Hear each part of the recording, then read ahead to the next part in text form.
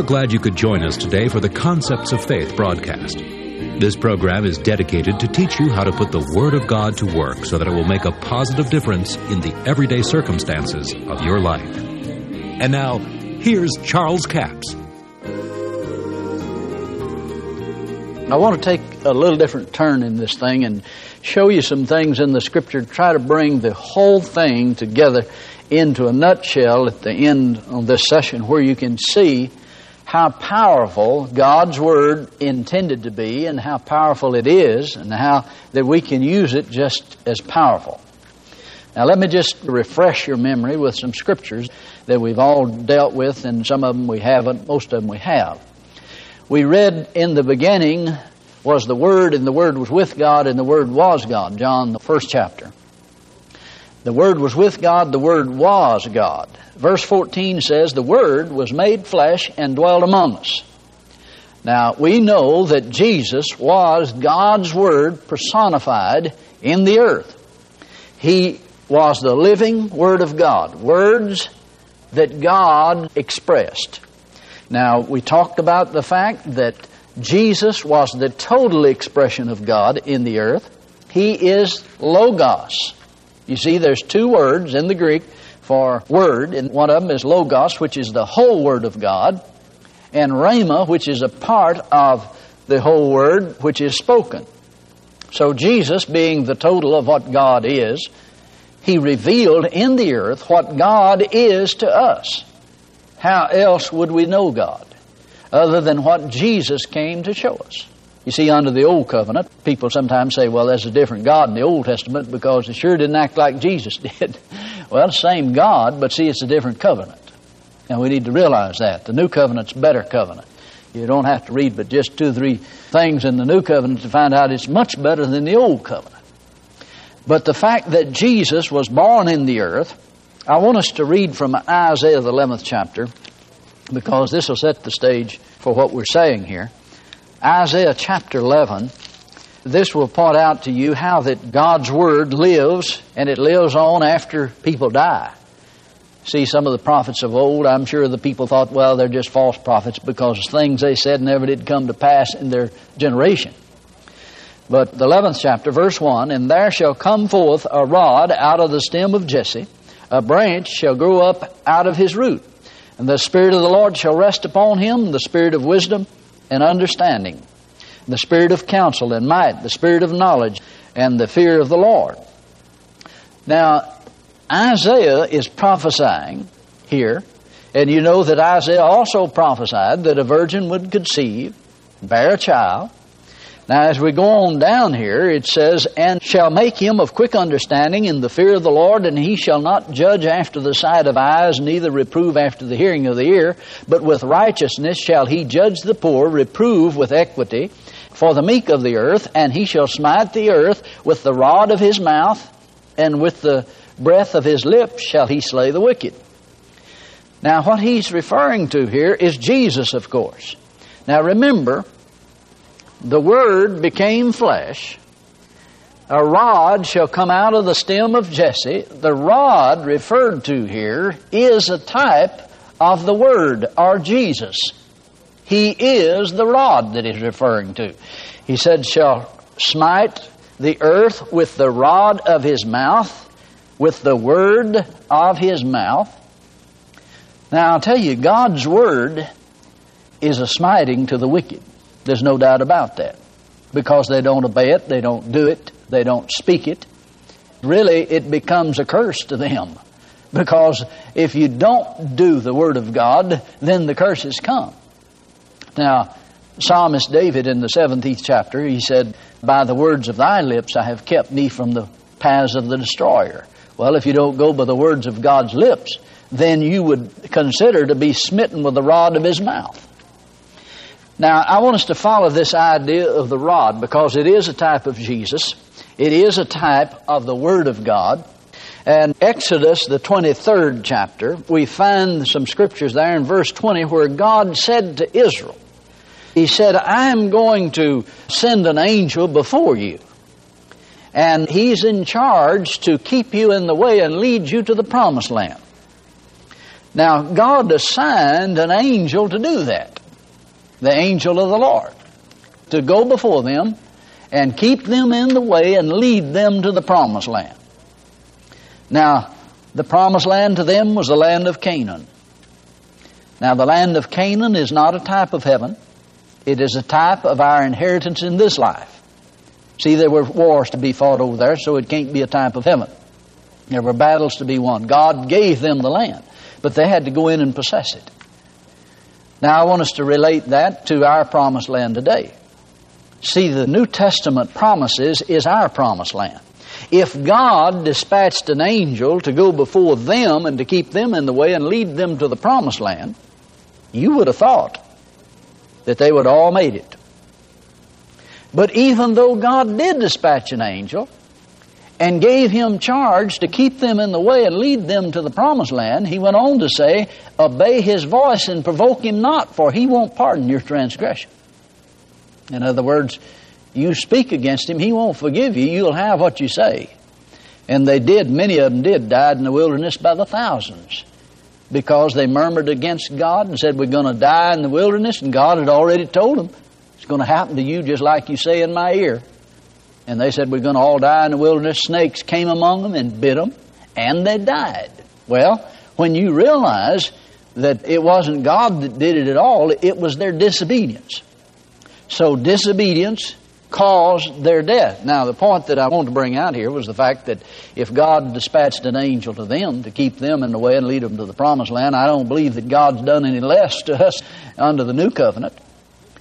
But just because God did all of that for them didn't mean that they all got there.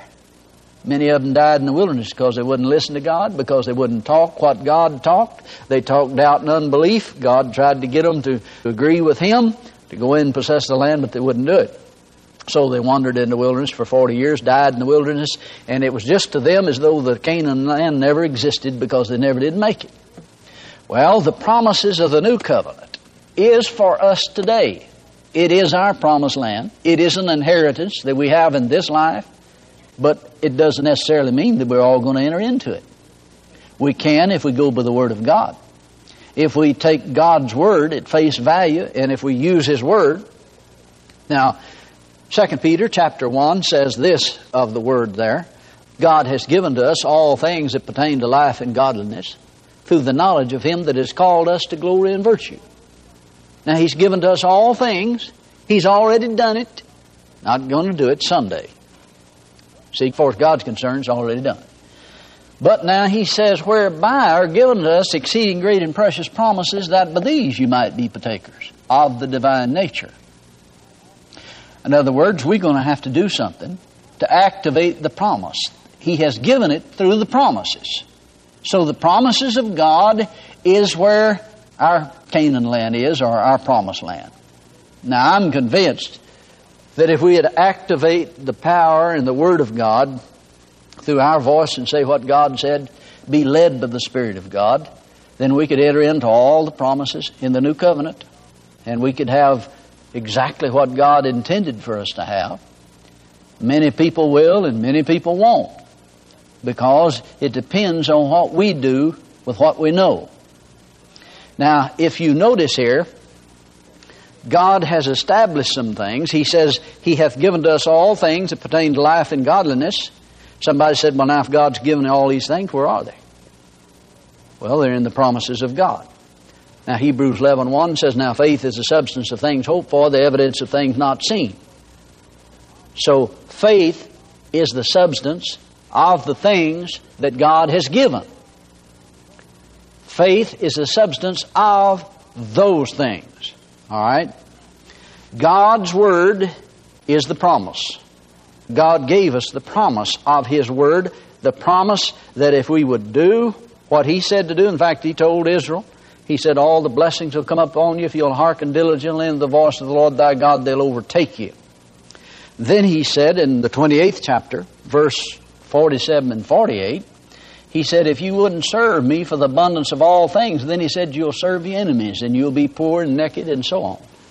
God intended for them to have abundance. Now, I'm convinced from the Scriptures of the Old Testament and New Testament that God intends for us to walk in abundance in this life. But the life and the power of God's Word can be ineffective to us or to our personal situation in life unless we do what the Word says to do.